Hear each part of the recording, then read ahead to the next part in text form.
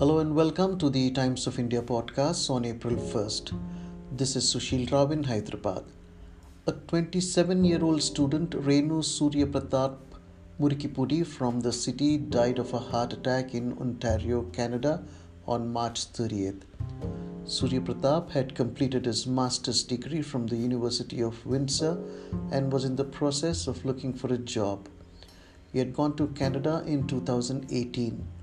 The Telugu Alliance of Canada has taken the initiative to raise funds to send the body of Surya Pratap to India. Surya Pratap was the only son of his parents. TACA is in touch with his father Kishore Murikipudi to work out the logistics of sending the body home. Nagendra Hamsala, Secretary General of TACA, said. Kavya Rao, a cousin of Surya Pratap, also requested people to donate on a GoFundMe page that has been created to raise money to send the body to Hyderabad. More than $41,000 was raised on the platform for the purpose. TACA also announced on Thursday that the campaign to collect donations had been closed. Thanks for listening. Stay tuned to Toy Podcasts.